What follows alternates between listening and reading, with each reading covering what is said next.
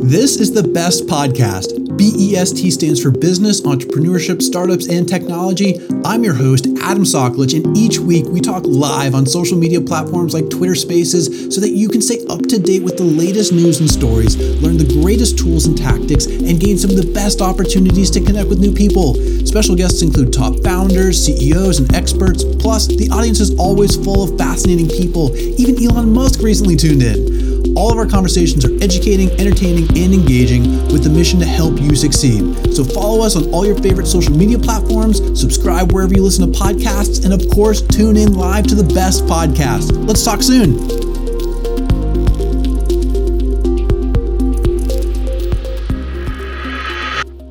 And Jason, I know you're tight on time. I really probably know how busy you are, more than most people.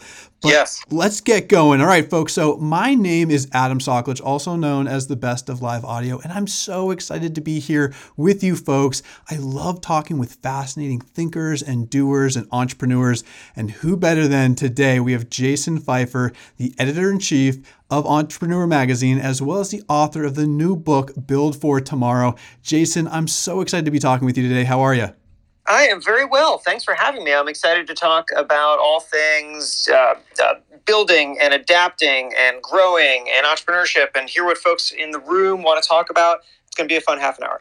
Yes, it is going to be. And there's a lot of entrepreneurs here on Twitter and Twitter Spaces. So, folks, we're going to be diving in deep into his experience with Entrepreneur, his new book, Build for Tomorrow. And if we have some time, we're going to be doing Q&A as well. So if you have questions, get them ready. We'll bring you up in just a bit. And I already see familiar faces, so I am so excited. Jason, let's get started. Let's warm up a little bit, right? I told briefly your experience with Entrepreneur, and I'm sure there's so much more we can dive into. But ultimately, you're focused on the entrepreneurial world, the entrepreneurial ecosystem, and studying innovation and the history of innovation. So how did you fall in love with that as you look at the history of innovation? Yeah, it's something that I do that is a little maybe unique and unexpected, which is that I marry these stories about the smartest entrepreneurs of today. And by the way, when I use the word entrepreneur, I am not just speaking about a specific kind of person doing a specific kind of work. I really have a broad definition there where I think of entrepreneurs as someone who makes things happen for themselves. So that could be someone who has started their own business, but it could also be somebody who's just incredibly entrepreneurial in their line of work or life, wherever it is that they are and whatever it is that they do. So I marry these stories of incredibly smart, adaptive, creative problem solvers with stories from history. And the reason I do that is because right now, as we grapple with the things that we work on, and as we are in our own companies working on things or watching incredibly accomplished people do whatever they're doing or debate major changes that are happening in our lives or our companies or our society, we don't know the end of that story. And so we can do our best to anticipate and to navigate, but we don't know how it's going to turn out. And therefore, we don't know exactly what the wisdom of our decisions is. But history tells you something else. History can tell you the end of the story. It can show you how the decisions that were made led to growth, led to change. I'll give you one quick example that I always love to share, which is that the automobile, when it was brand new, was, it was called a horseless carriage. And it was something that people were quite confused and annoyed by. If an automobile, late 1800s drove by you, somebody would be standing on the side of the street yelling, "Get a horse!" at the car. And they called it the devil wagon. They threw rocks at it. And one of the stories that we tell about the adoption of the automobile and the way in which it ultimately became the primary mode of transportation is that Henry Ford revolutionized the manufacturing and as a result made cars more affordable and accessible. And that's true, but what's left out there is that Henry Ford was actually the beneficiary of a change in the automobile industry from decades earlier that had opened the way for people to embrace and adopt this technology. And here it was. The early automobile manufacturers advertised the car as a replacement to the horse.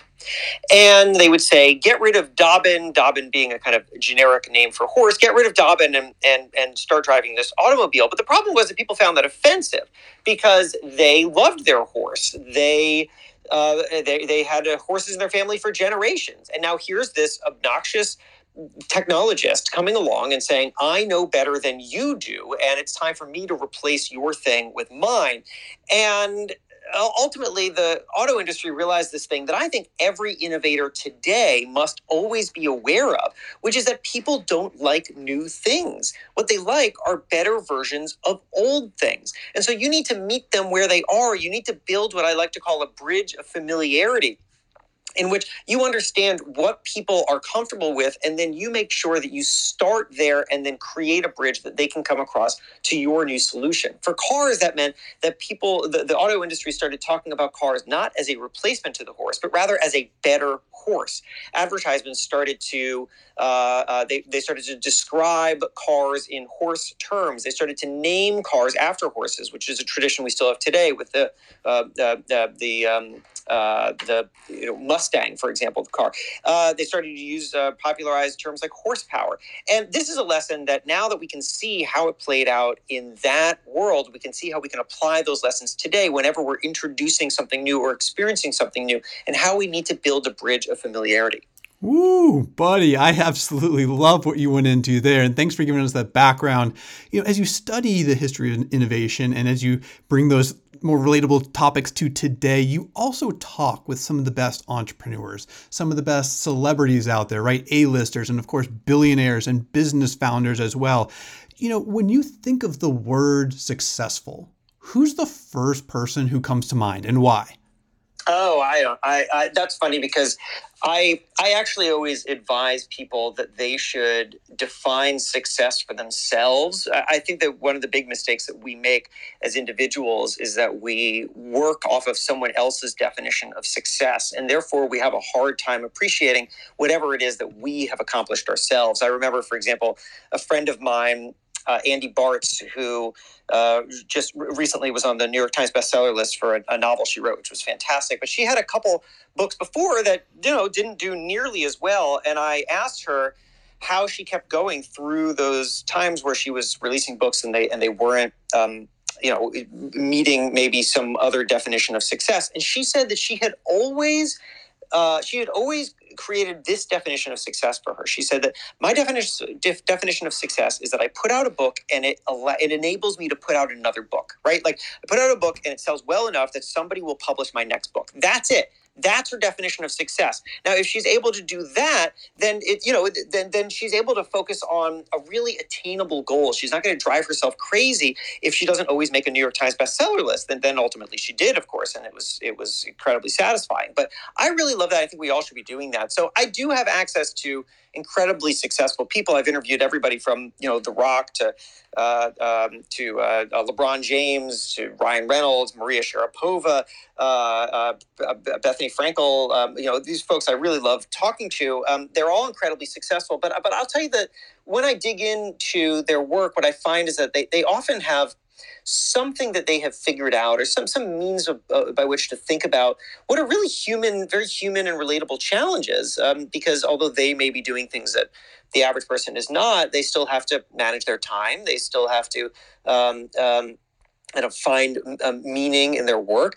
And so they often tell me these things and I just repeat forever and ever. I'll just give you one example, which is Ryan Reynolds, who told me, Ryan Reynolds, obviously incredibly successful actor, but then also started an advertising agency called Maximum Effort, which has been very successful. Has controlling stakes in Aviation Gin and Mint Mobile. Anyway, Ryan told me, we were talking about transitions in careers, and he said, in order to be good at something, you have to be willing to be bad. And I just really love that line because it's completely true. Whenever we start something new, we're going to be very, very bad at it. And the thing that separates successful people from people who don't pursue greatness, I think, is that the successful people are simply willing to be bad. They understand that that's part of the journey. They're willing to tolerate that deep discomfort with being bad, and ultimately get to a place where they can finally be good. Ooh, I absolutely love hearing that. All right, folks. So we've just started getting this conversation going. I want to dive into more about, yes, all the people that you're talking to, but of course, all the different areas of the book that you just put out this week. It's called Build for Tomorrow. And then, folks, we're going to go into Q&A. So get your questions ready. You can already push request. I will bring you up as soon as possible. So, Jason, this book that just came out this week, I've seen you go through all the work that you've put into it. It's so impressive to see it behind the scenes. And it's an action plan for, yes, embracing change, adapting fast, future-proofing your career, and so much more. So, I think you broke it into 4 different sections. How did you decide upon those 4 stages and why? Yeah, so the book Build for Tomorrow, I appreciate that question. It really comes out of me watching entrepreneurs and others navigate the pandemic.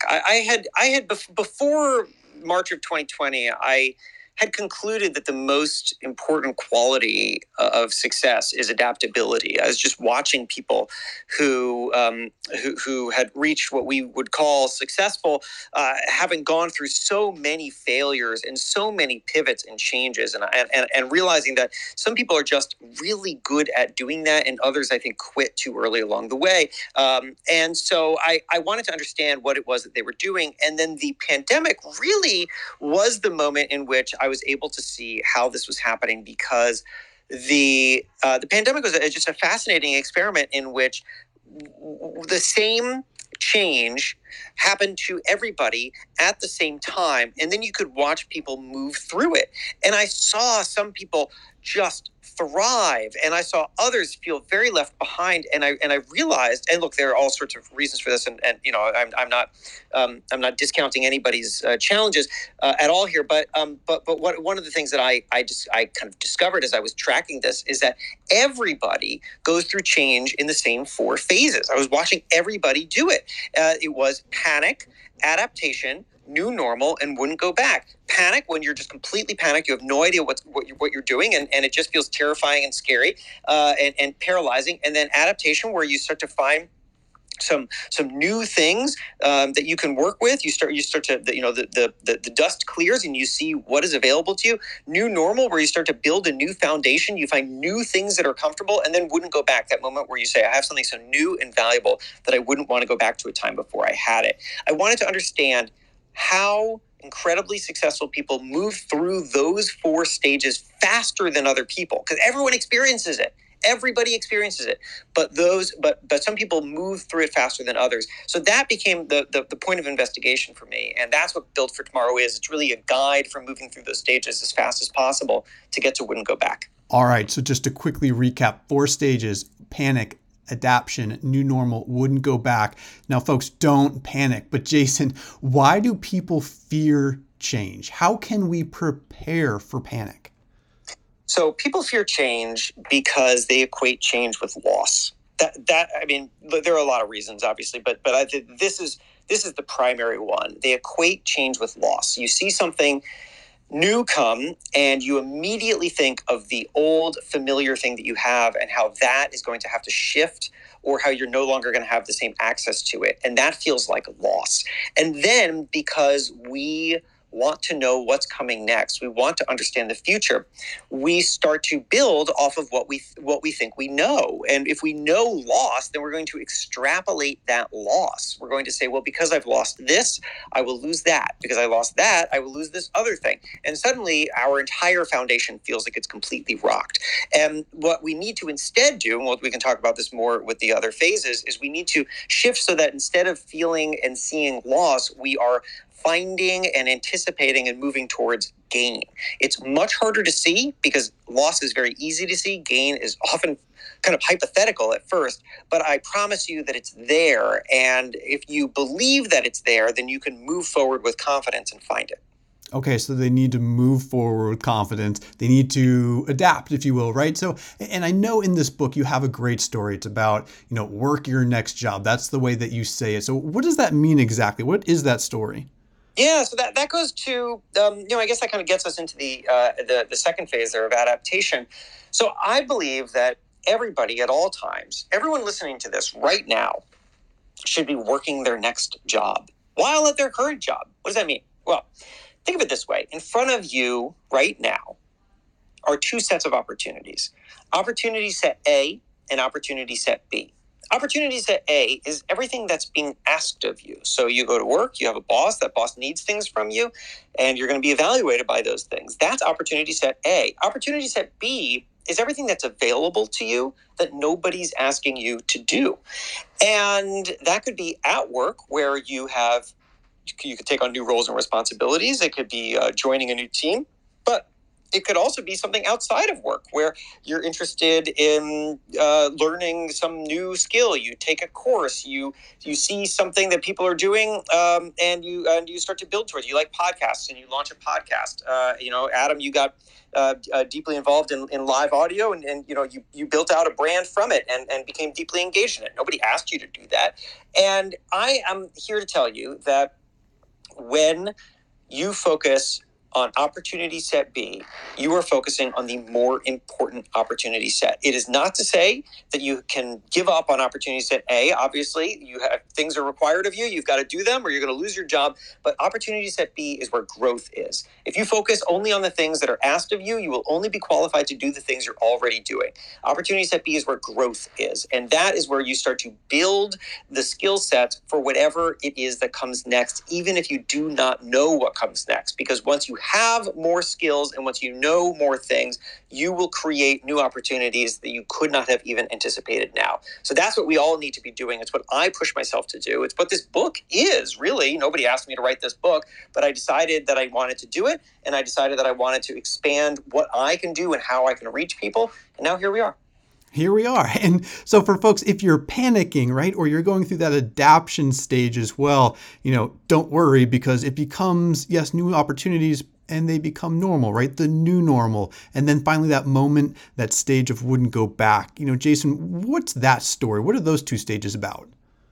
So, wouldn't go back is, new normal and wouldn't go back are kind of different, different phases of the same experience, where we're finally getting to something that feels incredibly new and incredibly valuable, and we're reaching an opportunity that we hadn't anticipated before. One of the ways I like to think of it is that what we're ultimately learning to do is to reconsider the impossible. We have these barriers that we put up around ourselves, and we say the good ideas, the valuable ideas, the possible ideas, these are the ones that are in my little box here. And then the impossible ideas, the terrible ideas, the complicated ideas, the things that nobody wants, those are outside. And when moments of disruption come, and this is a line that I got from a professor named Brian Berkey at Wharton. I had asked him why moments of disruption can lead to such great improvements, and he said it's because moments of disruption force us to shift the window on what we're willing collectively to take seriously, which is to say that we realize that the things inside of our narrow little box, our narrow little window, no longer work. And so we are forced to look outside. And when we do, we discover that some of the greatest, most transformative ideas are the things that we left outside. Quick story is that illustrates this. I love this little story. There's a woman named Lena, and she runs a wig shop in Baltimore called Lena's Wigs. And Lena used to run it as a storefront. Very simple. Everyone knows what a storefront is. And as people would come in off the street and they could shop for wigs, and Lena employed somebody to greet these people off the street. And then when the pandemic arrived, she could not operate the storefront in the same way. And so she was trying to think, well, how can I stay in business if I can't have my doors open and let any old person walk in off the street? And the only thing she could think of was something that was not some revolutionary idea. It was something that she was very aware of before as a concept. It was appointment only. She could go to appointment only. But she had never wanted to do that because that's too much friction. Why would you create more barriers to entry for your consumer? But she had to do it. And so she did. And when she did, she discovered two amazing things. Number one, customer happiness went up. Number two, sales and profits rose. Why? Well, because as it turns out, nobody walks in off the street like a random person and buys a wig. This is not her customer. Her customer is not walking in randomly off the street. You know who walks in randomly off the street? Random people who just kind of want to look at wigs. So Lena was employing somebody to greet people who were coming in and not purchasing. Meanwhile, you know who her actual customer was? It was someone who was buying a wig for a personal reason, generally religious or health reasons. And those people are in fact incredibly thrilled to have a private experience so that they're not doing this very personal, private thing in front of a bunch of random people who walked in off the street. So by going to appointment only, Lena got to save money because she no longer had to employ somebody to greet somebody who was not her customer. And instead, she could create a better experience for the person who actually was her customer. This is something she always had available to her, but she didn't know because she had always thought that there was one way to run this store, and that's the way that she had to do it. And then disruption forced her to reconsider the impossible, and that's what led to growth. I love that. I'm writing that down right now. Reconsider the impossible. And this is fantastic. I mean, Jason, every time that we talk, I'm always learning and hearing new stories from you. And you're covering stories that, yes, they could be The Rock or Ryan Reynolds or Bethany Frankel, these big popular names, of course. But even the story that you just mentioned, it's so small, but it's so powerful. And I absolutely love that as well. Okay, now, folks, so we are on live audio, right? So, of course, we want to use the power of live audio, the engagement aspect of it. I'd love to hear what your questions are. What are your questions for Jason? What are your questions about the book, Build for Tomorrow, or about the magazine, Entrepreneur Magazine as well? So go ahead, raise your hand. I will bring you up. And Kelly, oh man, I'm so glad that you're here as well. You are a true woman of impact and you're doing fantastic things. So thanks for joining us. What's on your mind today? Hey there. Hi. Thanks for having me. So actually, I have a question because I've built many companies during change and in times like the pandemic when everyone was just like, no, no, we can't do this. So a lot of people come to me and they ask me, what is your top advice for, building something during the pandemic or building during a down market, or how do we transition from Web 2 to Web 3? And, my answers are normally fail fast. You've got to pivot, you've got to look for opportunities. But that's basically what I do. And also I'm very stubborn and focused. So one thing that I've learned is that a lot of entrepreneurs and people who want to be entrepreneurs lack confidence. So what is your best advice for building confidence during what is considered to be hard times? Yeah, Kelly, I really appreciate you being here and for that great question and those insights. And I totally agree with the advice that you give to folks who are asking you that.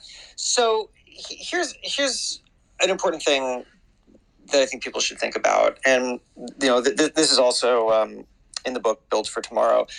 So I think that one of the problems that we have as individuals is that we identify too closely with the output of our work, which is to say that we do a thing and we therefore define ourselves by that thing. And Malcolm Gladwell once gave me this really wonderful advice where he said, self-conceptions are powerfully limiting. That if you have a really specific idea of who you are and what you do, what you're really doing is turning down all of these growth opportunities that don't fit into your narrow definition of yourself. And so what we need to do is we need to push ourselves to identify with something that is deeper and not so subject to change. We need to find the parts of ourselves that do not change, even in times of change. We need to define ourselves in a way in which we're very aware of our value to others, and we are giving ourselves the freedom to offer that value in endless ways. So that's kind of abstract, but I'll give you a clear example. I used to think of myself as a newspaper reporter. That's where I started in my career. And I stayed in that industry, I think, far too long, because even when I decided that I didn't really like working in newspapers, I identified so closely with the idea of I am a newspaper reporter. I was limiting limiting my understanding of what my own skills were. And I was really afraid to leave this industry that I felt defined me. And so I stayed much longer than I should have.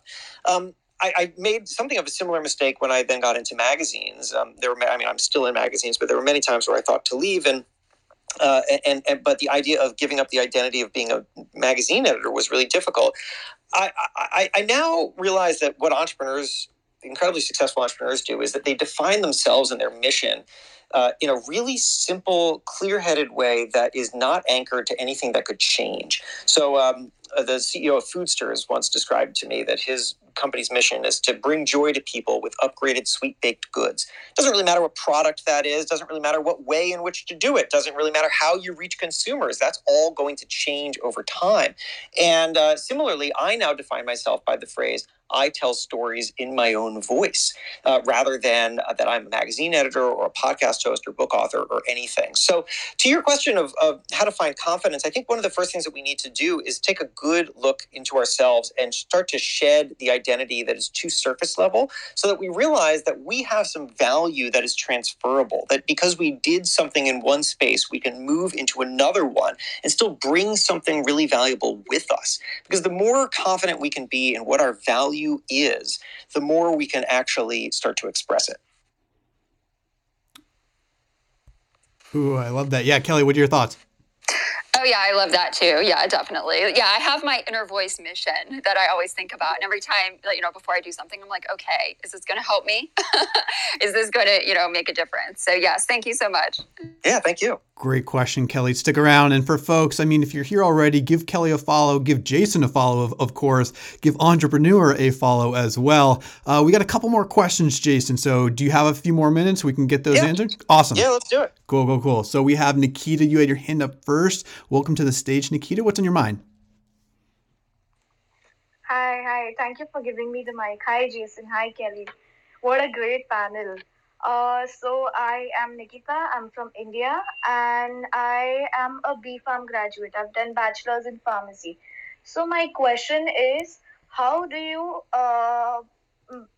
value or how do you measure the potential of an idea and how do you go from idea to execution? What are the steps in between?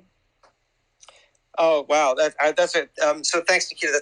That's a great and very large question, and we could spend all day talking about how to go from idea to execution. But I'll just tell you one thing to start, and it builds a little bit off of what Kelly had said there, which is she had said to fail fast, which is I can't remember if that's exactly what you said, but sort of a Silicon Valley-ish kind of phrase that gets kicked around a lot. But I'll tell you where I think the real value is in that kind of thinking, which is to say the most important thing is to just put something out into the world and then be able to see how people respond to it and understand their responses. You don't have to have a fully formed, perfect thing that you launch. Instead, what you really need is just something that people can react to and engage with. I'll tell you right now, for example, I have a friend of mine who has a really interesting startup idea, and he has, and this is I think this possibly goes against some social media advertising rules, but whatever. He basically what he did is he started a website for it. The company does not exist, but the website advertises the service, and then he's running some ads to promote the site to see if people sign up and ask for more information. Because what he's really doing is just trying to test the marketplace. Is there interest in this? And then once he can find people who are interested in it, he can get in touch with them and learn more about them. What do they need? What are the problems that he can solve for them? How can he solve them? Right? The more that you just have something to engage with so that you start to talk to the people who you can serve and you zero in on what their problem is, you can start to create solutions. And then you put a solution out there, or you start to build one, and you learn and you refine it, and you invite your first consumers to also basically become your partners in shaping the thing that you are building for them. It's all about gathering. It's all about understanding. Think of it as data. Think of everything that you do, whether it's success or failure, as simply interesting data that's going to help you build the right thing. That's the starting point. Kelly, actually, I'd be curious because I had invoked your advice. If you have anything else to add there.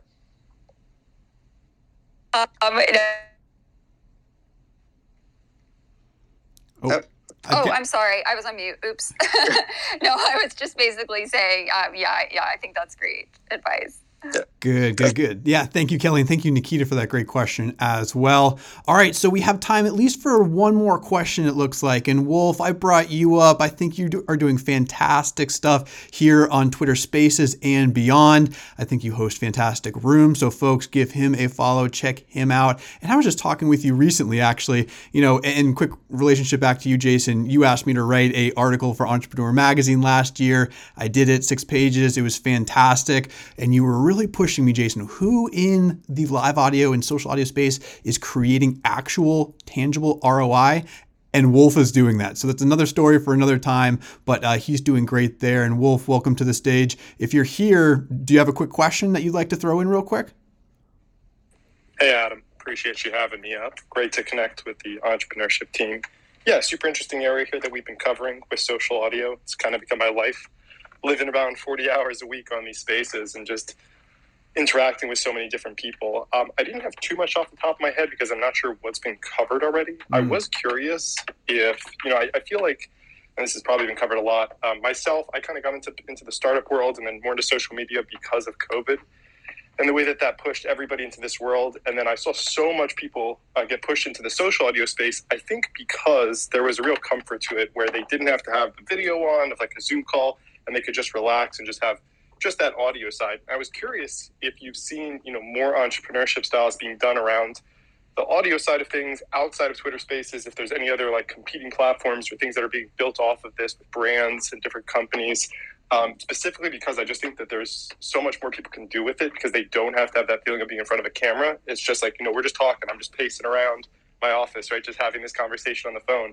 So I was curious if you'd seen outside of Twitter Spaces, any other areas that are really taking advantage of social audio, maybe in the entrepreneurs that are attacking that? Yeah, that's a good question. Thanks, Wolf.